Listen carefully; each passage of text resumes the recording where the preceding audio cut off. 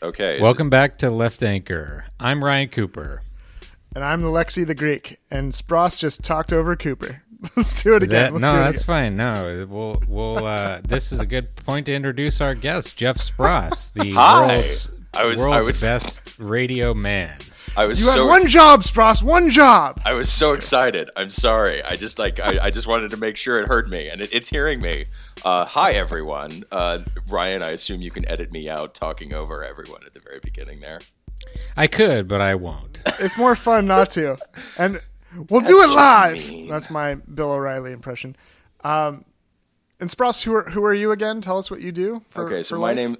My name is Jeff Spross. I am the business and economics correspondent at The Week, so one of Ryan's colleagues there at that particular publication. And I guess I am a member of the angry quasi dirtbag left at this point. I don't know. I don't know where I fall. I love that. Don't let others define you, okay, Jeff? Don't let others. I don't know. I'm 37. They can define me how they want. I don't care anymore. I'm too old. That's beautiful. I'm just going to drink my bourbon. I love it. Well, welcome back, everybody, and we have our wonderful guest back, return appearance, Jeff Spross. I think this is our first return appearance, is it not, Goops? That's right. Yeah, Jeff's the record holder at this point. And we have Jeff back for a second time, not just because of his beautiful voice, which we discussed at length last time, and not just because of his expertise, but because a burning question at hand for all of us that Spross would like to discuss with us is the topic of immigration. And we have the migrant caravan and the unfortunate right-wing response to it fostered by Donald Trump and his racist populist rhetoric. But just broadly, we thought it would be good to situate discussions of immigration, asylum in the context of policy and leftist ideology and try to figure out how to think through a proper way to adjudicate these questions of, what is the proper leftist position on borders, immigration, how many immigrants, is there a limit? How do we think through the policy questions? What are the salient factors that go into how you address immigration policy? What is the distinction for refugees and those seeking asylum? And above all, just how do we respond when the right has a very clear, cohesive, anti-immigrant, anti-refugee populist message in a way that resonates intellectually and emotionally with others. So that's just a broad overview. There's a lot of ways we can go with it, and we're just going to dive in and do it. So with that, I'm going to hand it over to Coops if you have anything to add before we interrogate our good friend on this issue. I think to maybe start things off, I think I will make the arguable but I think correct assertion that the United States is more hospitable to immigrants than most countries, and probably I would say probably virtually all countries, and that's despite the fact that Trump is obviously whipping up tons of anti-immigrant fear. And there is a lot of genuine hostility towards immigrants amongst, the rest of the population. And there kind of always has been for a long time. But the thing about the United States that is very different from most, European countries especially, is that, the cliche is we're a nation of immigrants. That's, true and not true, or it's kind of also a nation of we stole all the land and killed everyone who lived here before. But I'm Greek. As a matter, your ancestors did it, Coops, not mine. You did it. It wasn't me. You're only half Greek. I'm first no, listen to this, motherfucker. My mom immigrated, and my father was, granted he was adopted, but his father immigrated from Turkey as a Greek. After the genocide of the Greeks and Armenians in Smyrna. So don't give me that shit. I'm legit. Well, my ancestry dead ends in the back hills of Kentucky, so we don't even know what atrocities they've committed. They're probably bad, but we'll never find out. Nevertheless, like the vast majority of people who live in this country as a descriptive matter are descended from immigrants. Some of them quite recent. All 4 of Donald Trump's grandparents were born in another country. Experiences pro-immigrant sympathies. That explains that. Yeah, exactly. Well, and that's also a very common thing of the recent immigrant people who want to pull up the ladder basically and prevent other people from taking advantage of the same opportunity that they did. But yeah, African Americans were forcibly immigrated from other places, and like the big panic recently over Latinos. I think the way that the right has framed this is that, look at these people. They're not like the rest of Americans. They're not like, previous generations of immigrants from Germany or Ireland or whatever, or England. They don't, a lot of them don't speak English, blah, blah, blah. And that's total bullshit. And the fact is, like, Latinos are probably more naturally acculturated to the United States than most previous waves of immigrants, because America is already very heavily Latino. Because, I mean, for one thing, we literally stole half of Mexico back in 1848. And Latino culture has penetrated very deeply into this country. There's Mexican restaurant in every city and town and across the country. Spanish is de facto second language in maybe 40-50% of the land. And, it's just very familiar. And so I think that what the sort of starting implication I would like to begin with is that if it weren't for right-wing propaganda, that's obviously a big if, I don't think there would be all that much worry about immigrants coming in, like I don't think it would be this, and certainly in some places there would be, where there's like very concentrated flows.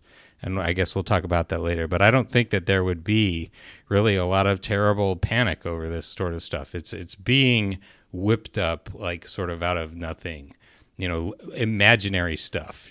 What are you saying? There's like a 24-hour... This is crazy. Are you saying there's like a 24-hour news network that like makes money just off of propping up irrational, emotional fears in people? This is nuts. What are you talking about?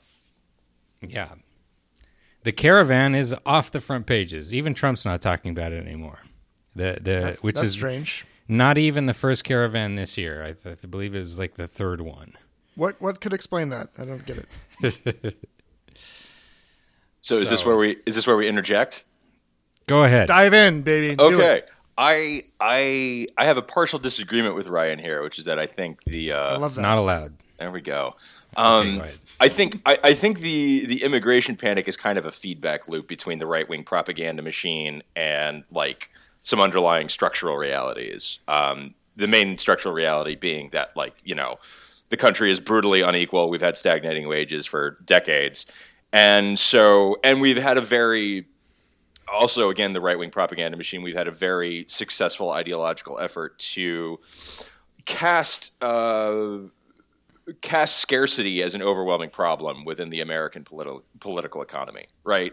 Like, which is ridiculous. I mean, like, GDP per capita in this country is like around $60,000 at this point. That's per capita. That's like for every man, woman, and child, there is like $60,000 lying around, which is insane. I mean, that's an insane level of wealth. Like the idea that we are suffering from scarcity is bananas.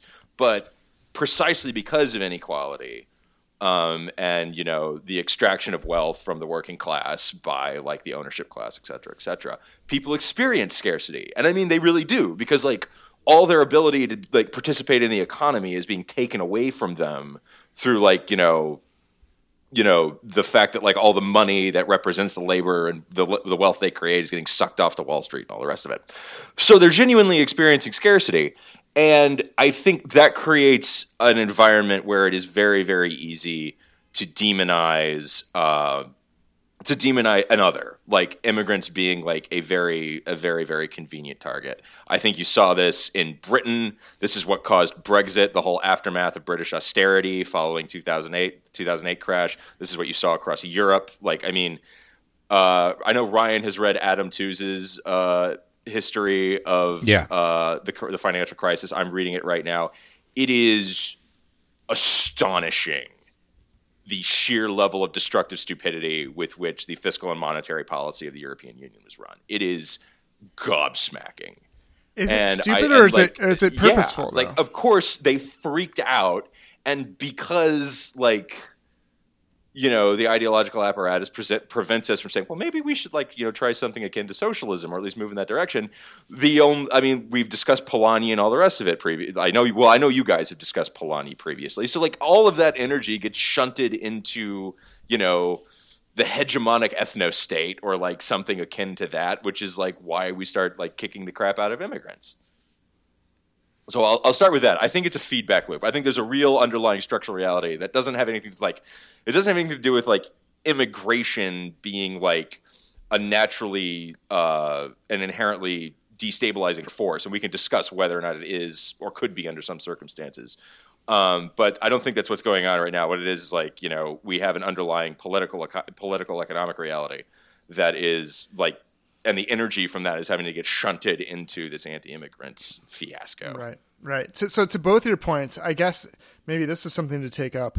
I think Jeff makes a very good point, which I think fits with Cooper's point, which is that like whatever the actual issue that is like objectively worth debating in terms of how proper immigration policy should be adjudicated and understood.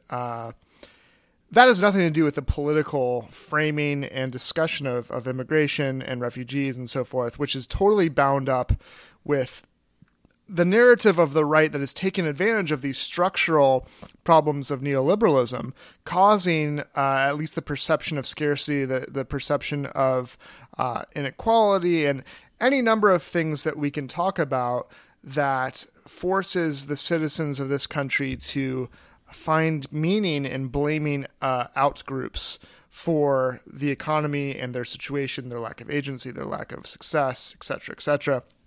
And so like the ways in which Trump and others can capitalize on people being upset over their economic precarity feeds into a type of political discourse on immigration that has very little to do with what actually, you know, relates to the well-being of the country and what our proper policy apart from that should be, right? Yeah.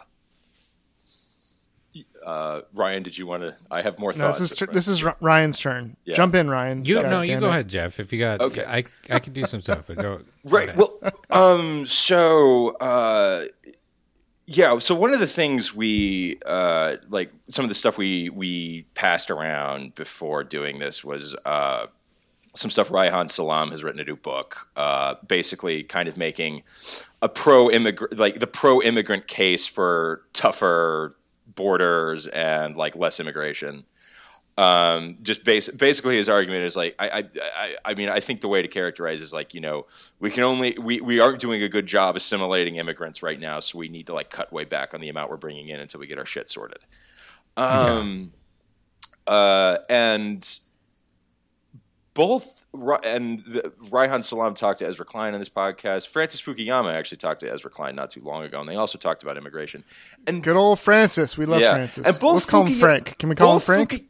Both Fukuyama and am I even pronouncing his name rightly? Fukuyama? I don't know. Fukuyama, I think, is correct. Okay, so Fukuyama and Salam, I think, both converge on this argument that basically, like, you know, something like the Gang of Eight compromise is what's necessary, right? Like the Gang of Eight is what could solve this. Like we give amnesty to everybody here because like that's just like acknowledging reality, and we don't really have any other options that are viable besides doing that.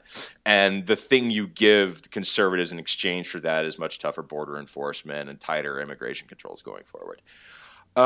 And Klein's response, certainly to Fukuyama, was like, I don't really think that's what's going on. And I think Klein is right in that, like, the idea that there is some centrist compromise to be had on immigration is a fantasy because it's like we're dealing with a kind of atavistic, like, right-wing, like, ethnic identity thing, right? Like, the thing about that we already tried that. Right, Obama exactly. This is why it massive, failed. Right. This is why the Gang of Eight failed. Yes. Is that it misses, like, the underlying point. And, like, where, not surprisingly, I think Ezra Klein goes off the rails is he associates this, like, we're just having this, like, you know, right-wing moment, right? Like, can I just say that we have to be better than Ezra? I mean, does anyone is very that a handsome? dispute? Does anyone He's get also that tall. joke? Does anyone understand Better, the joke? No. God It's a damn band. it. God damn it, Alexi. No one got the joke. Damn it. Better than Ezra. Okay. Okay. Yeah. Hello, late 90s indie rock. Look, Is it we're the even same indie age. and rock? everything. I still don't know. get it. What the hell? Oh, Coops didn't God. get it. Coops knows all about music. Oh, well. Actually, I think the way to sum this up is that there is amongst sort of quote unquote responsible, reasonable conservatives, reformist conservatives, et cetera, that whole ball game. You know, there is this belief that, like, there is a centrist compromise to be had on immigration, which is essentially the Gang of Eight formula of, you know, you give amnesty to everyone who's already here, you tighten immigration going forward, you, like, jack up border enforcement, blah, blah, blah, blah, blah. And the reason we can't get to this compromise is because there are extremists on both sides, right? And I think this is baloney because, as we just said, like, the Gang of Eight process failed. Like, and it's also worth noting, like, we have had draconian border enforcement for a while, and it doesn't seem to register with anyone that we have draconian border enforcement. So, like, this is very much, like I said, it's kind of like an atavistic performative process that's going on here. Like, we're not like, the idea that there is a specific, like, policy ask around immigration is false. It is a misunderstanding of what is going on here. Now, the problem is that with a lot of people on the left, you get this, you know, from the kind of, like, similar to the Trumpism is racism all the way down analysis, which is that, well, we're having this freak out because, like, ethno-nationalism is on the rise, so people just want less immigration. They don't want different people coming here, and that's that, and there's nothing else to it. And so, just to get back to what I was saying, is, like, I think that is also incorrect, because, like, what I said, what I think is driving this, or is at least providing the groundwork for the right-wing propaganda apparatus to take advantage of, is the underlying economic problems, the underlying economic inequality, labor exploitation, etc. And so, like, to fix this thing, you would need to, I mean, to fix this thing. I mean, I'm not presenting an easy solution, because I'm saying, well, to fix this thing, what you really need to do is, like, fix the fucking political economy and fix inequality, and that's what's going to, like, drain off a lot of this energy, so that we can arrive at so that people just stop freaking out, and the atavistic energy drains down, and we can come to some kind of policy solution. Jeff, our purpose is to get every conversation to lead to revolution. So this is perfect. This is exactly what we're hoping. We want you to call for revolution. No, seriously, I was thinking beforehand. I was like, my pithy, crude summation of my thesis here is that if we want open borders, we first have to have socialism. Like, that's basically it. And a baby. Yeah. Also, atavistic, great word. I think, like, I don't even in know honor if I'm of using it correctly. No, it's great. In honor of Rich Yesselson, we should use revanchist as well. I like revanchist a lot. I love the fact that he good. uses that. Yeah. To your point, Jeff, I would also add that, you know, you sent over this episode of This American Life, you know, which is about immigration in a town in Alabama, you know, and where you really do see this sort of, like, this, like, bottom competition between, you know, like, the white workers in this chicken plant that really feel like that the immigrants are, like, literally coming in and stealing their jobs. And somewhat more remarkably, in the episode, they note that, like, the immigrants won't join the union, that they have there, which I think is significant. We can get back to that. Yeah, but that's pretty fascinating. Maybe in multiple ways, but I think it's also the case that, you know, like in terms of proximate, like raw politics, like how the DC debate and, you know, so on and so forth went down, and why the Gang of Eight or whatever compromise failed in 2013 was because the right is never ever going to give up immigration as a political issue because it's too convenient as a way of whipping up a frenzy among their base. So it doesn't matter what you do for border enforcement. You could deport every Mexican in the United States, even the citizens, and there would still be Rush Limbaugh and Sean Hannity and Tucker Carlson on his White Power Hour on Fox News whipping up a frenzy over, you know, there's a brown person in Starbucks and everyone needs to panic and don't look at the top 1% person getting a, you know, massive tax cut or, you know, picking your pocket, basically. Yeah. It's too convenient for them. I said, I just want to pause for a second and just say, I always knew Tucker Carlson was an asshole, but like the moral depths to which he has sunk, like since the Trump era began, is astonishing. Look, you know, I blame Jon Stewart. Do you guys remember when Jon Stewart went on Crossfire like a million years ago? I remember and that. Basically excoriated Tucker Carlson and like Paul Begala or whatever. Yeah. I think that gave Tucker PTSD, and he's never recovered since. But yeah, but Ryan, I think you're right. They like, to get back to like the whole Polanyi interplay between fascism and capitalism discussion. Like, the right needs immigration as an issue because their fundamental purpose is to protect the oligarchy, and to protect the oligarchy, they need to whip up fear about immigrants. I mean, like. Period. End of discussion. Immigrants, gays, Muslims, people of color generally, feminists, any group they can other, right? Yeah. Shall we talk about open borders? Trigger warning. No, I don't know. Some kind of warning because lefties disagree on this. This is going to be interesting, I think. Yeah. Because you have lefties who are clearly in favor of open borders, strange bedfellows with some libertarians who are also in favor of open borders. And then you have, various different defenses of something that's not open border policy. So I think this is an interesting thing to talk about. And see if we can't situate and defend different positions from a principled left position. See if we can do that. Let's. What does the left have to say about this issue, basically? I could start off. Maybe I could take the plunge here, just to say that, like, I would view this in two ways. Like, do I support open borders in the context of like current political economy, the current organization of human society on this planet? And no, I don't think I do. Would I like to work towards a future where that might be a viable possibility, where people could literally just go wherever they wanted all the time? Yes, definitely, I do think so. But I don't think it's viable in the current the current moment, either politically or otherwise, in terms of the effects on the United States or the effects on other countries. So if I can pause you there, you're contrasting the ideal or the philosophically, I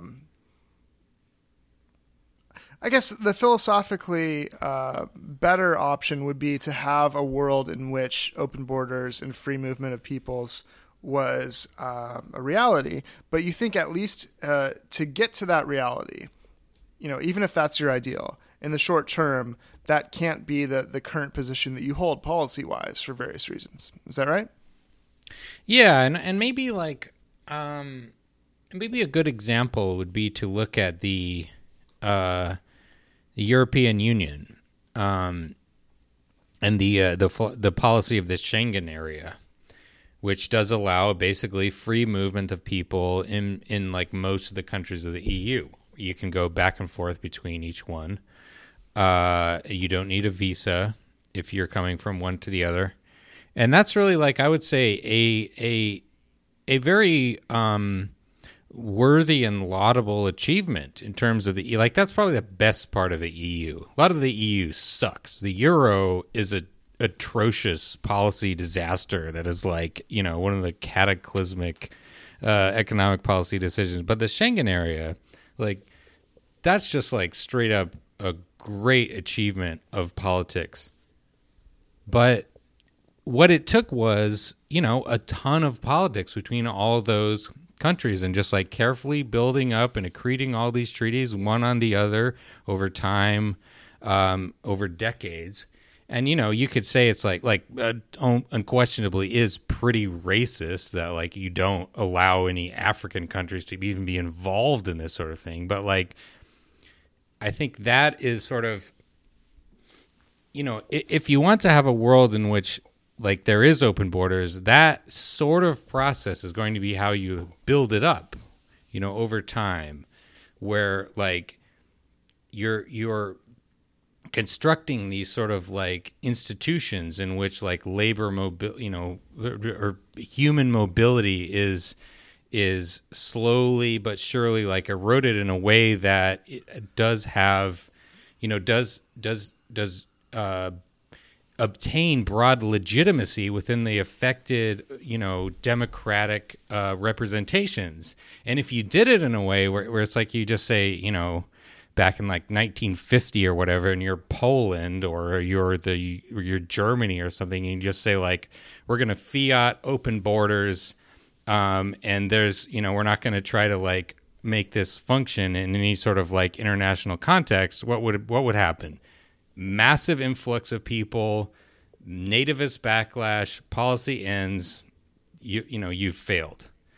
And I think that like that is, you know, I mean, open borders. I remember when Vox was persecuting Bernie Sanders over the fact that he didn't support open borders, which no U.S. politician does or ever has done, I don't think, for, you know, in the modern context.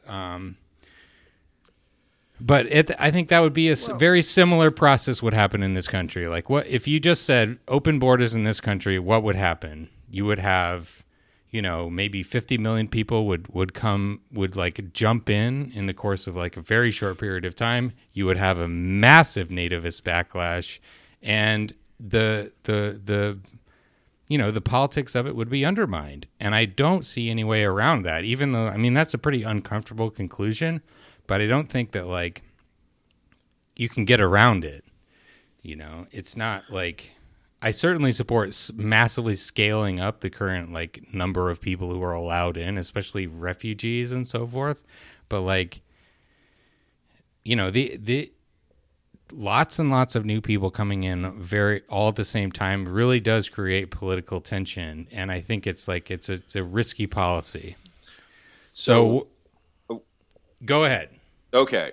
A few things I wanted to add on to Ryan's point, where like I basically agree, and I wanted to like sort of add on a few other things and emphasize a few things. If you look at I guess, you know, the non like reactionary vacuous arguments from conservatives on immigration, I think the way to describe their position is that, you know, there is, you know, society is a social organism, right? Like we talked about that This American Life episode, where you have like, how do people on the ground in a particular community to react when people who look different from them, speak a different language, have different cultural practices, whatever, like come in large numbers. There is and like those interactions all at individual communal level scale up to a kind of national, I mean, an ecosystem almost. Like, right, we need to think of this as kind of like a mass organism that is having a very significant environmental stimulus or environmental like a burden placed on it by an environment, and it has to like figure out how to adapt to it, right? And so the conservative position is just like, you can't ask too much of this organism, right? And we have entered into a period where immigrants as a percentage of the population are quite high. Like, it's about as high as it's ever been, at least going back to like 1850. And so the conservative position is just like, well, we're stressing the social organism too much, and we got to back off. And I think that is true to the extent that, like, it is a social organism and it probably does have limits, right? There are probably limits to what it can take. My beef with the conservatives is, and I kind of touched on this earlier, is that, like, how much the social organism can take in terms of immigration is going to be deeply determined by the political economy. It's going to be deeply determined by, like, how our economy is structured. What do these people encounter when they arrive? Like, do we have the, U.S. Public Housing Authority, meet them at the border and say, great, you want to, like, join America, like, let's find you a place to live. And, the National Job Guarantee System is like, okay, what can we find for you to do where we pay you a living wage and give you benefits and, like, integrate you into, like, the working system and all the rest of it. And we don't have any of that. And of course, like, the immigrants come in and, they know they're under threat. And like we said from that episode, they, like, in that particular case of the This American Life episode, they don't want to join the union because they're scared. Because joining the union means putting them on someone's radar. And because they're here illegally, that could put them under threat. So you have this whole system that essentially encourages alienation on both sides. It encourages people already here to feel alienated from the people who just arrived, and vice versa. And that's both a result of, like, the draconianism of our legal immigration system as it exists, but that is also deeply integrated with, like, the exploitative nature of our overall economy. So that is the thing you need. That is the thing that, like, I think the conservatives miss. That, like, drives me nuts, is they don't deal with the political economy at all as, like, something that can change how much the social organism can absorb at one time. Like, we could be able to take open borders with a different political economy. I don't know. I would like to see us run that experiment. No, I don't think they're missing it, though. I think that's quite intentional. I mean, yeah, you want to, yeah. I'm putting my non-cynical, taking other people in good faith hat on right now. Well, no, this is a good distinction to make between the results we think are good and then, like, the political tack and rhetoric and ideology we put forth in order to try to achieve something that would be good, right? Because, like, it seems to me, and this is maybe against both of you, and you tell me what you think. I'm thinking akin to, like, prison abolition and, like, the arguments in favor of that. Immediately you get resistance from basically everyone with prison abolition, because what are you going to do with the Charles Mansons? What are you going to do with the murderers, right? And the same thing. Open borders, what the hell? You're going to have 50 million, Coops just said, 50 million people are going to storm the borders, right?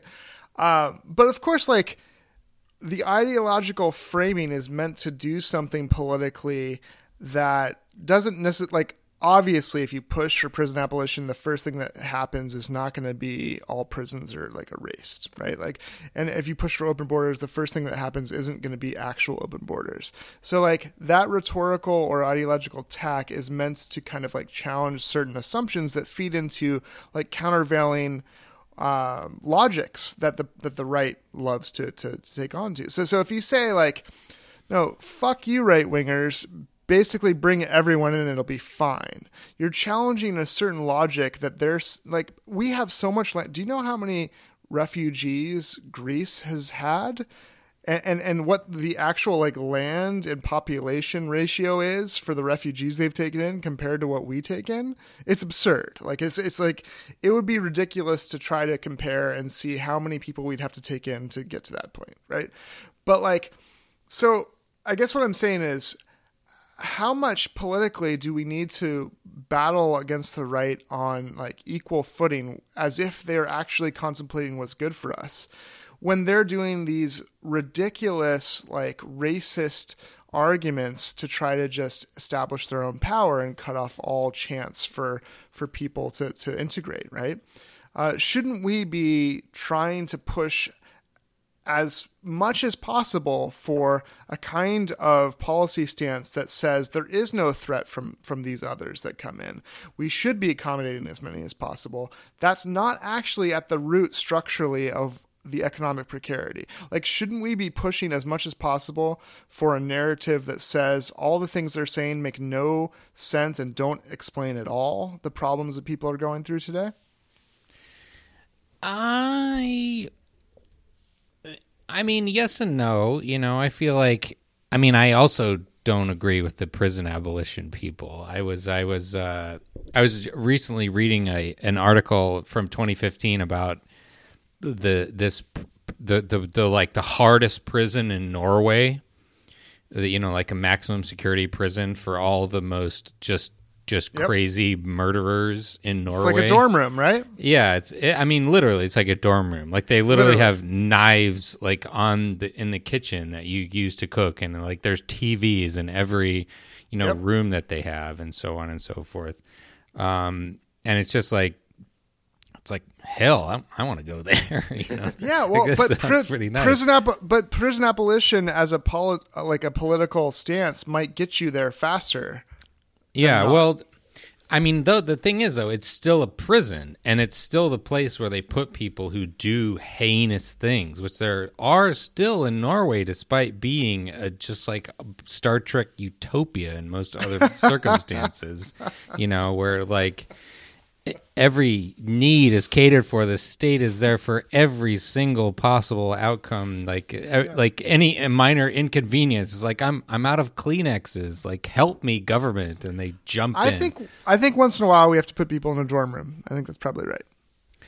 Yeah, right. And so in that case, it's like, so are we saying prison abolition, or is this just kind of like a slogan that's actually not what we really think? Are you missing my point about the difference between what you push for politically and what that does in terms of political reality? Well, I think we're talking about like the political usefulness of the utopian demand, right? The way it kind of exactly, that's right, breaks open people's thinking. It opens up kind of like the imaginative space and that sort of thing, right? Exactly. That's right. The thing I would say is that I think I don't object to Alexi's like idea of like particularly like the idea of open borders as one of those utopian demands that can be useful in exactly that regard. I think that's right.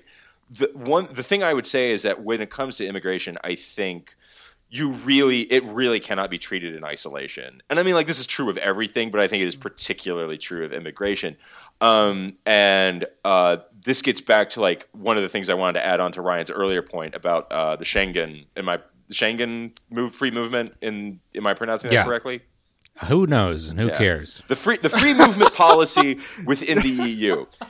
It's not just that they had like a big free movement policy within the EU.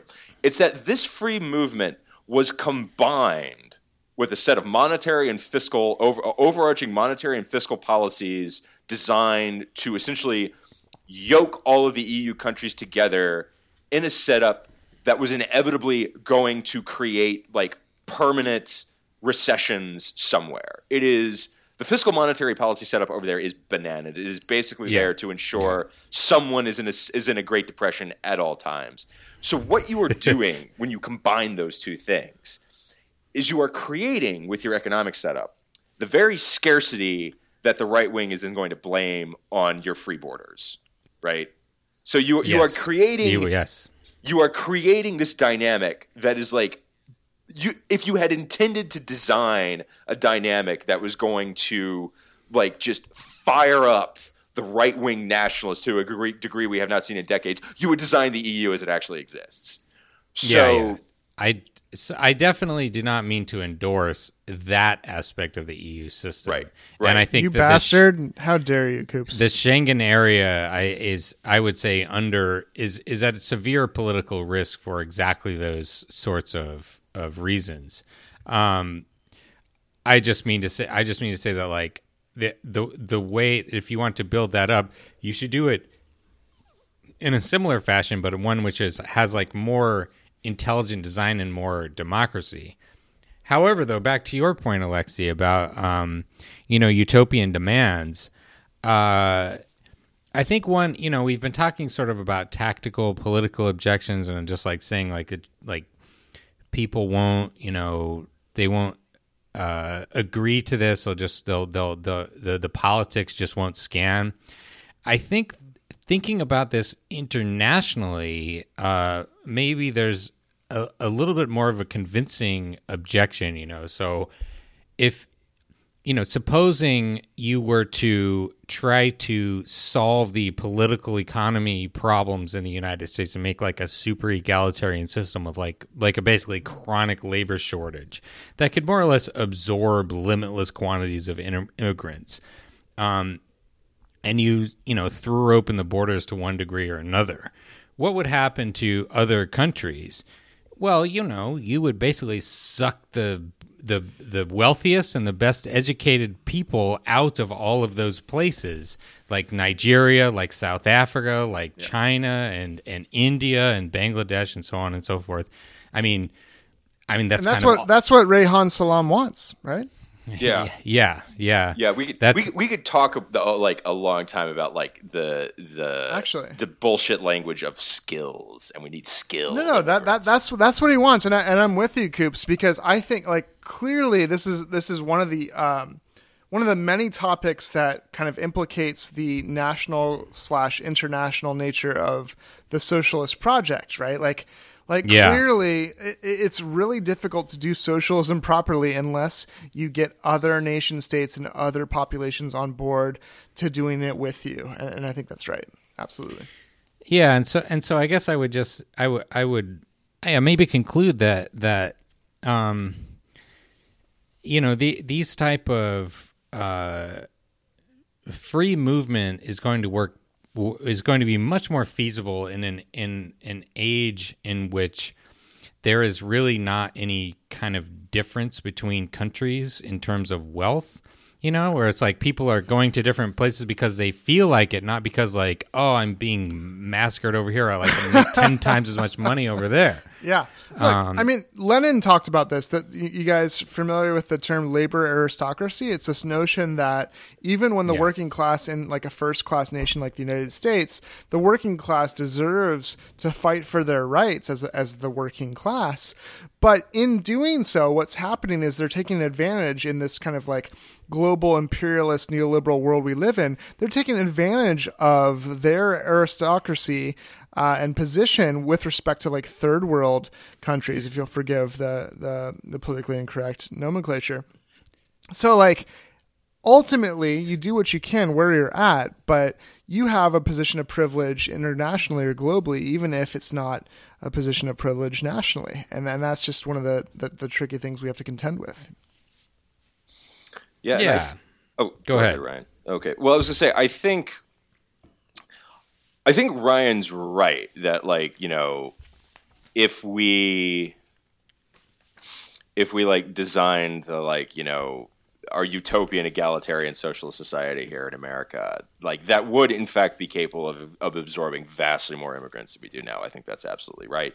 And I think it's an interesting point that he brings up that like it could destabilize other countries given like who would come and who wouldn't. And I think, you have interesting questions there. Would like America need an outreach program to provide resources to like the working class of the developed world so that they could get over here? Because like the working class of the developing world, so they could get over here, because the upper class of the developing world is precisely who would get drained off the fastest under Ryan's point.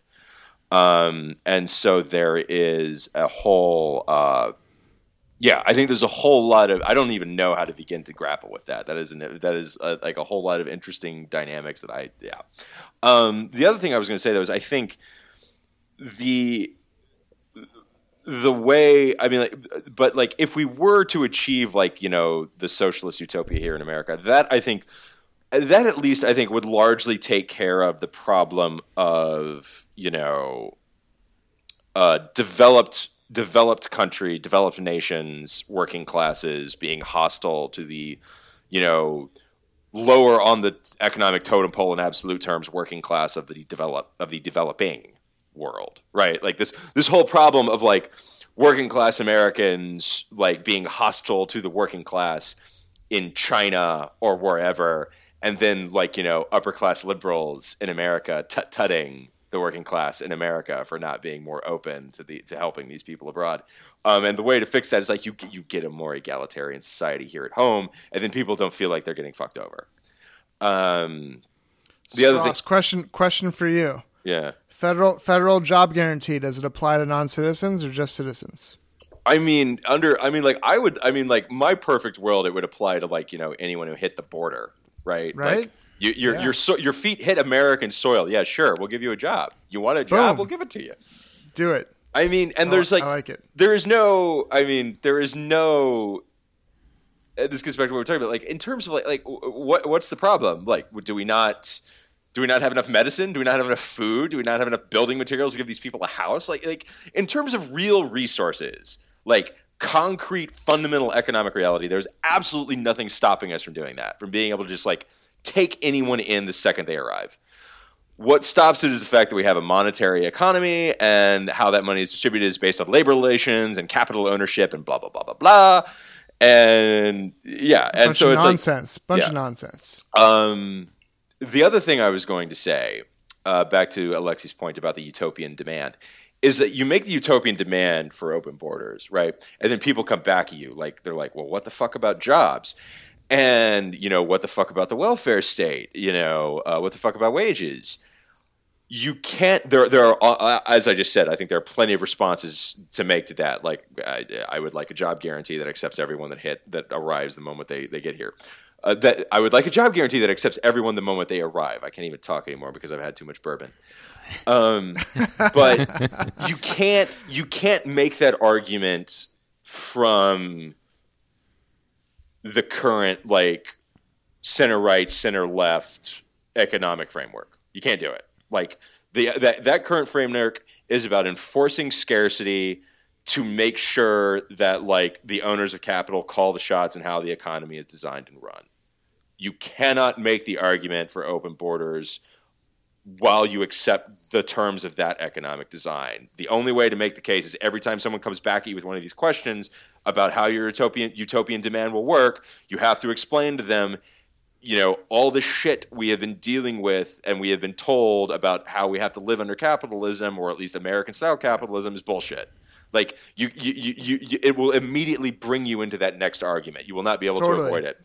And I think one of the problems we have had is that a lot of the pro-immigration forces in American politics right now try very hard to make the case for open borders, or the movement towards open borders, from the neoliberal position.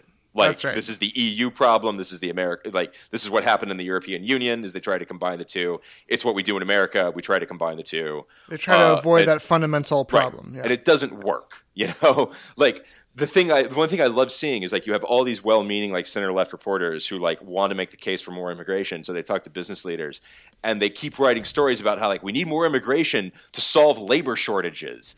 And I'm just dude, labor shortages are what raise wages. So you are literally arguing we need more immigrants to hold workers' wages down. You are making the rights argument for it. It's bananas. Anyway, that's Imagine getting that idea from talking to a bunch of CEOs. Right. They're there's the world's most good faith arguers is the business class, the leaders of major corporations. Yes, indeed. They've got the common good really at heart. So that's what I had. I don't know. Who's got something else? So should we transition to because again, all of this debate that we're having, even amongst our differences, has nothing to do with the migrant caravan. We can assimilate caravan, I would say. What did I say? Migrant? Sorry. The refugee caravan, the 7,000-ish number of refugees seeking asylum could be assimilated without anyone noticing, literally at all. Oh yeah. And this kind of goes to Ryan's point, but it's a sideshow, right? In terms of refugees and asylum, and how few, for example, we've been taken from Syria, let alone from South and Latin America. When it comes to people that are displaced or stateless, and there's different definitions of those things, the moral and political way that we interpret that is important, and not at all, I have to say, implicating these broader questions of what can we sustain as a country. Like literally, there's no existential threat to us at all when it comes to asylum seekers. Can we agree on that and kind of put that to bed at least? Oh, of course, yeah. Yeah, this I would say with regard to the particularly refugees coming from Honduras and Guatemala and El Salvador. I would say if I were in charge of the United States, absolutely the number one priority should just be like anybody who gets in, anybody who comes to the border gets taken in. But I think just behind that would be to try to solve the or help solve the, terrible political violence that is happening in those three countries, which I would say is, number one, driven largely by fighting over control over the access to the drug trade to the United States.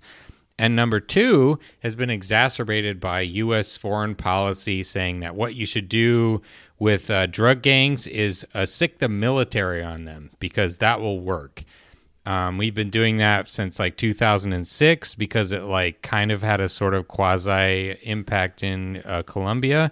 But, the result everywhere else, the Colombian thing was like a very one-off sort of like idiosyncratic thing. The result everywhere else is like you smash one cartel, you create two cartels who are fighting each other and the government and, just like butchering the rest of the population, fighting to maintain a monopoly over the trade supply. And so like, the upshot is like you could do a lot of things, I would guess presumably that a lot, like many, if not most of these refugees would rather not leave their home place, would rather stay where they're born and where their family and their friends live.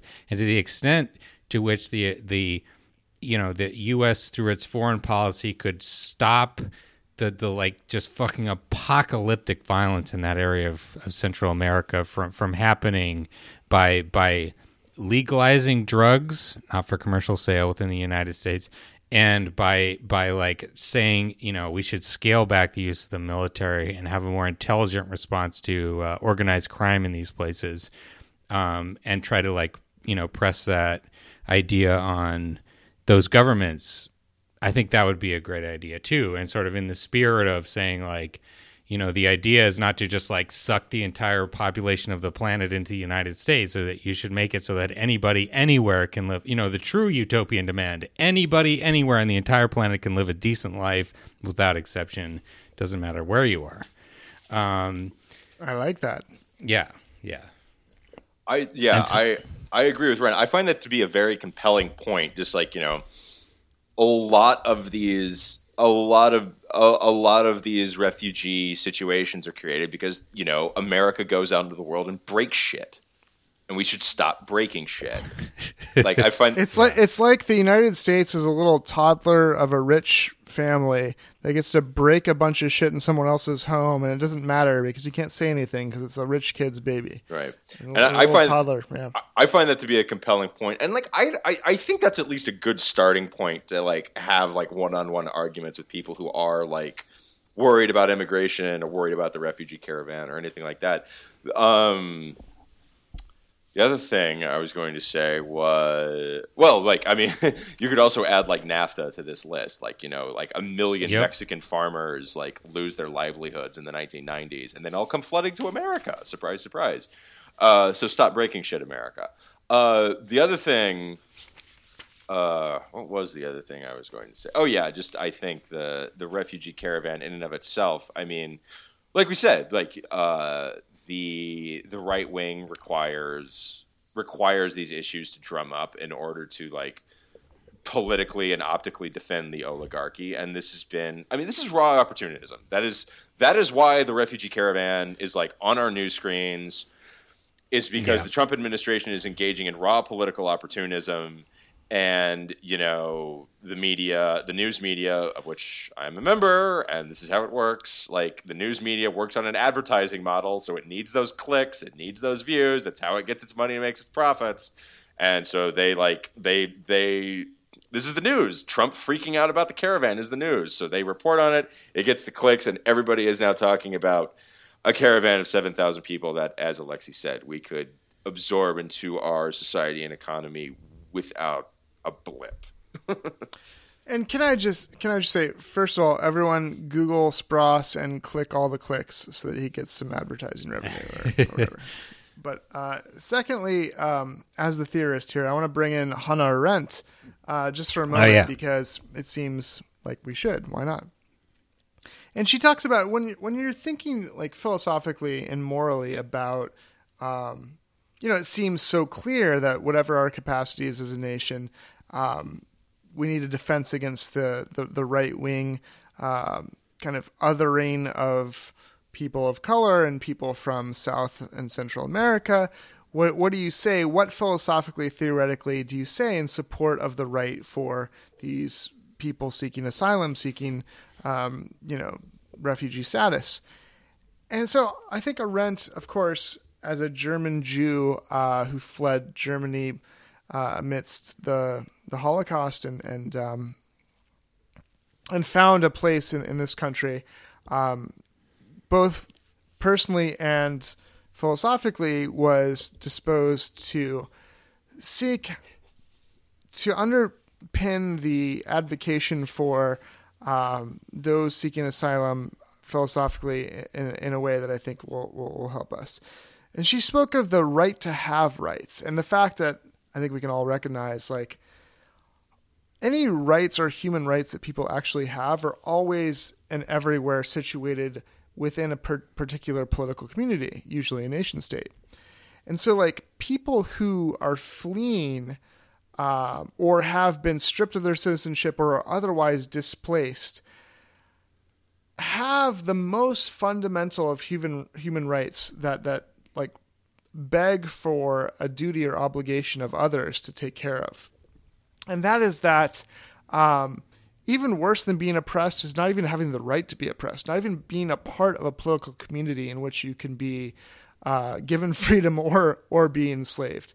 And so she writes in the Origins of Totalitarianism, she says that the right to have rights, or the right of every individual to belong to humanity, should be guaranteed by humanity itself.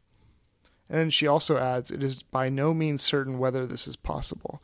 But she is very, very, very clear on the fact that fundamentally, the most basic right that any human being has by virtue of being human is the right to be in a polis, in a political community, the right to have rights.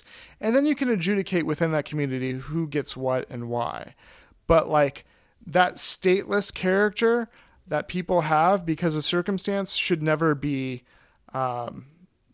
permitted, especially in a globalized world like we have now. Yeah, I don't. Yeah, reading that bit of Arendt, I had, I guess, my kind of, you think about rights and you think about like, where do they come from? And I guess she kind of gets into this a little bit, and she's talking about the Declaration of the Rights of Man and so forth, and the Declaration of Independence, and you're talking about things that are self-evident. We hold these truths to be self-evident. All men are created equal. Blah blah blah.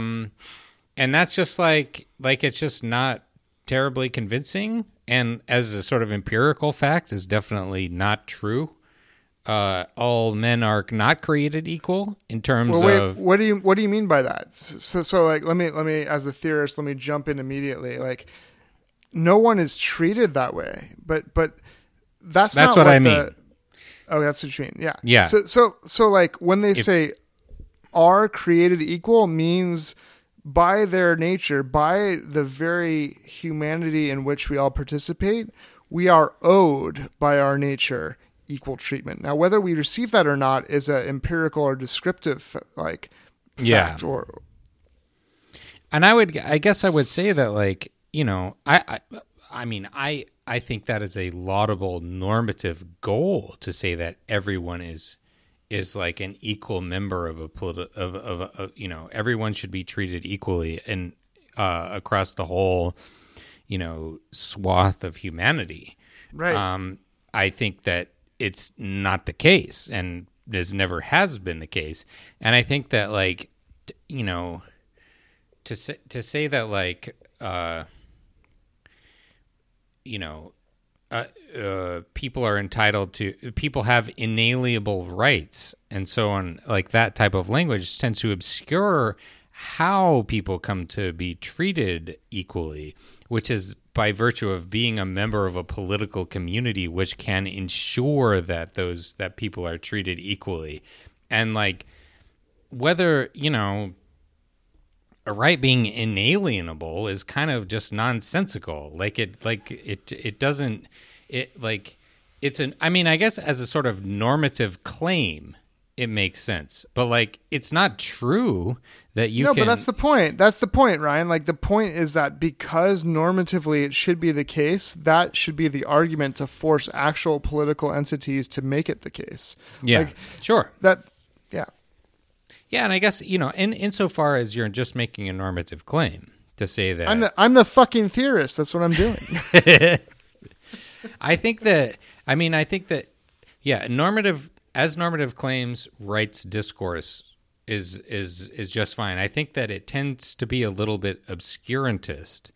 It tends to lead people astray, in so far as they tend to think of rights as existing before politics, you know, as like being inherent in themselves. I think that's Arendt is seeking to do the opposite. Actually, I think she's trying to show that unless, as a nation state or a political community, you actually make real, right, the actual civil political rights that you have in that community, then these people who you might otherwise say, yes, they have these human rights normatively, philosophically, right, they won't actually be experiencing that at all. So I think you and Arendt would agree in a way. This is supposed to be pressure upon a political community to realize that it's incumbent upon us to actualize these things that we say are philosophically real. Yeah. Yeah, I think the big question is, like, how you build, like I talked about society before as a social organism, and I think it's like, how do you create a social organism that is willing to put those rights into practice, right? That does not rebel against them, that, you know, does not feel internally like it is being threatened by the demand to put those rights into practice, which gets us back to all, like, you know, the political economy and equality and all the other questions we've been dealing with. I think so. Yeah. I would say, like, I the one thing that I struggle with is, like, I mean, like, I agree with Arendt's, like, overall, like, normative claim. Like, I don't know if, like, you go to, like, you know, the person in the street or the person in small town Texas and say to them, well, like, you know, Hannah Arendt, like, said A, B, and C about, like, you know, the right to have rights. Like, you know, it works for me, man. It works for me. Okay? I know. But, like, you know, with them, like, I think I mean, there's any number of, like, moral and political traditions you can draw from, like, you know, religion to history to previous movements, like, things that they may, like, have invested, like, have emotional investment in, that kind of thing. I guess I would think the key is, like, one thing I remember Reihan Salam complaining about was the fact, like, you know, when President Obama signed DACA, right? A relatively modest, middling improvement on immigration policy in the grand scheme of things. But he defends it in this soaring rhetoric about how we must always welcome the stranger. And so Salam gets Typical. Like, you know, annoyed that he's like, well, he's like, say what, Ryan? Typical. Right. So Salam gets annoyed. He's like, you know, he's making this, like, very, like, contingent, limited, like, prudential policy arrangement, but he's defending it in these grand sweeping moral terms. So if you're not on board with his particular prudential balancing of all these issues, well, then you're just an asshole, right?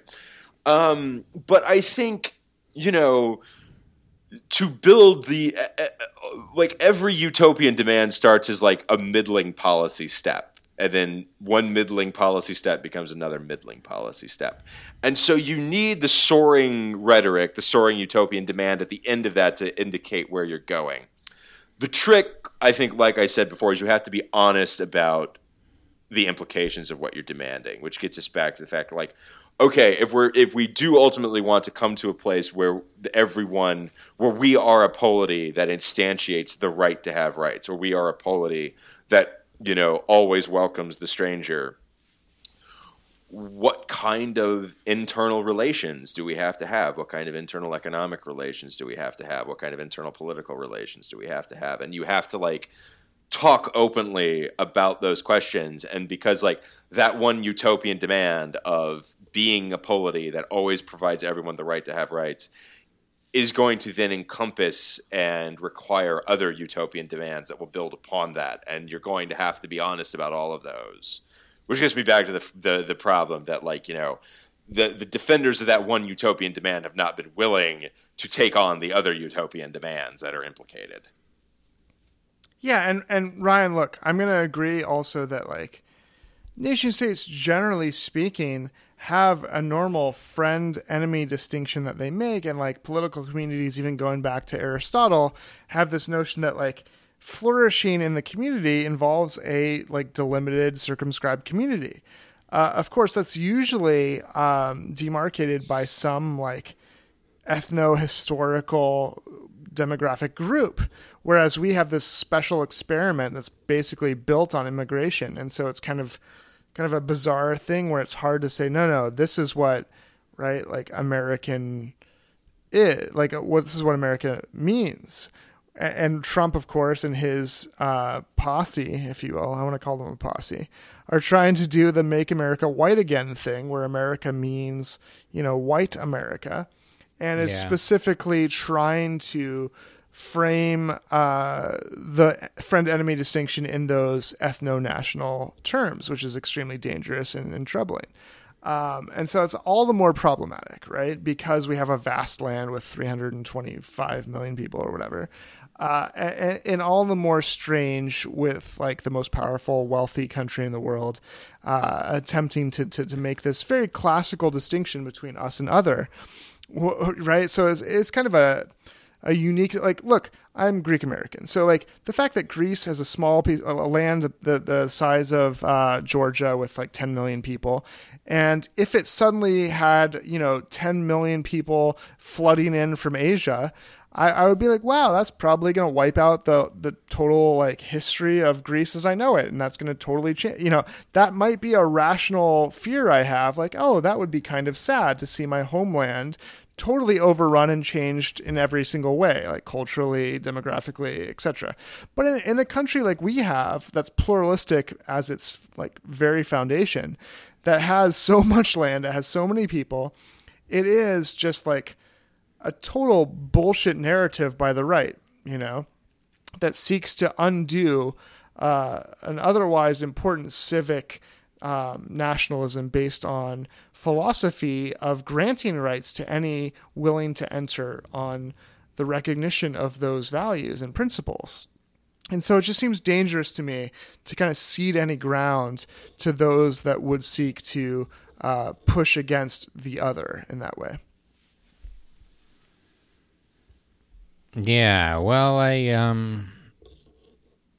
guess, I don't know, as a concluding comment, like open borders is not going to be on any kind of platform. Yeah, well, like up for a congressional vote at any time soon.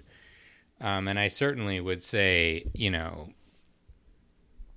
that when it comes to like other concrete policy too, how many refugees are we going to take in? It was like Trump's taking in like 10 people this year. that that we should be doing. I think in the Obama years it was like 80,000, 90,000 refugees per year. Like I think we could do 10 times that many without even a blinking. But I guess I would situate my policy in terms of like trying to secure material prosperity across the entire planet. And exactly, amen. And accepting the need for like lots and lots of people to move across places whenever there's like a sort of localized disaster or hurricane or so forth, but at the same time not fucking stop the neoliberal policies that give rise to all these destabilizing geopolitical situations, right? Like climate change. Number one. Climate change. That's I mean, probably, you're talking about refugees. That's probably the number one thing. I mean, the Yemen thing is definitely exacerbated by climate change. They got no water, and also in the Sudan, both of those countries.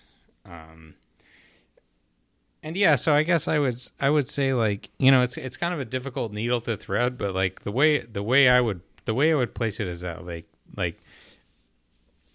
all rich countries have an obligation to take in, as many immigrants and refugees as is like sort of practicable. And at the same time, using their foreign policy to push against the forces that shove people out of their home countries, to make it such that if people are, the ideal world I think we want to live in is one in which people come because they're like interested and they're like, I want to come visit and I want to see the people and I want to like look at the national parks and stuff, and not like I'm going to be butchered by ISIS. Right. like that is what we should try to create over time. It's not going to be easy, but I think that if we're looking at the kind of Federation Star Trek world of Earth, that's what, to slowly dissolve the nation state away, to have a place where there's no borders. That's what it would look like.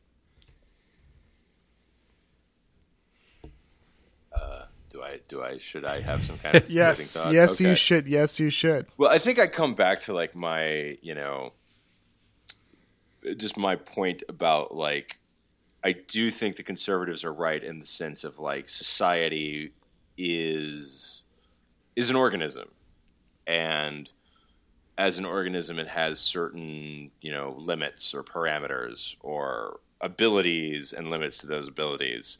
But like, as I already said, how that organism is constituted in terms of its economic structure and its political economy and everything else is like can vastly change those abilities. So I think the demand, the utopian demand for open borders is like laudable and should be made, but it has to be done with an acknowledgement of like the nature of the social organism and what other utopian demands are necessary so that this particular utopian demand of open borders does not cause a social organism to like freak the fuck out. Because I think, like we said, as with the European Union, we have like a demonstrated case that like the utopian demand, that one utopian demand of open borders, if combined with like the wrong circumstances, leads to really terrible shit. Yeah. Good. Yeah. So like, just like, that one utopian demand has to be made in an honest reckoning with the other utopian demands that are implicated. Yeah. Yeah, and that's and right. so That's I come good. back. If you want open borders, you have to advocate for socialism. Like I come back to baby. That's right. Like, just hear me out, man. Open borders work if you listen to my whole scheme, and the thing you think is the problem with immigration is not the problem because you're missing the structural picture. So let's right, yeah. Let's take Yeah, the scarcity that people like blame on immigration is created by neoliberalism. If we want to be pithy, I mean that's the situation. And so like you don't want to like create the conditions that validate their narrative. Yeah, any opportunity to disabuse people of that false narrative is a good opportunity to take, and use that opening to slam in the most idealistic project that socialism can offer. So let's do that too. Good. Yeah. I think that's a good place to stop. All right. Nice. Well, thank you, Spross, for joining the fun. Yeah, it's always a pleasure. Did I do well? I don't know. I think so. The listeners will tell us. They always do. Anyway, thanks for listening, everyone, and we'll never bring Spross on again. Oh, God. Give us all your opinions. Tell us how it went. Judge Spross eternally. And rate us on iTunes. Give us the 5 stars. Yeah. Thanks, everybody. Bye-bye.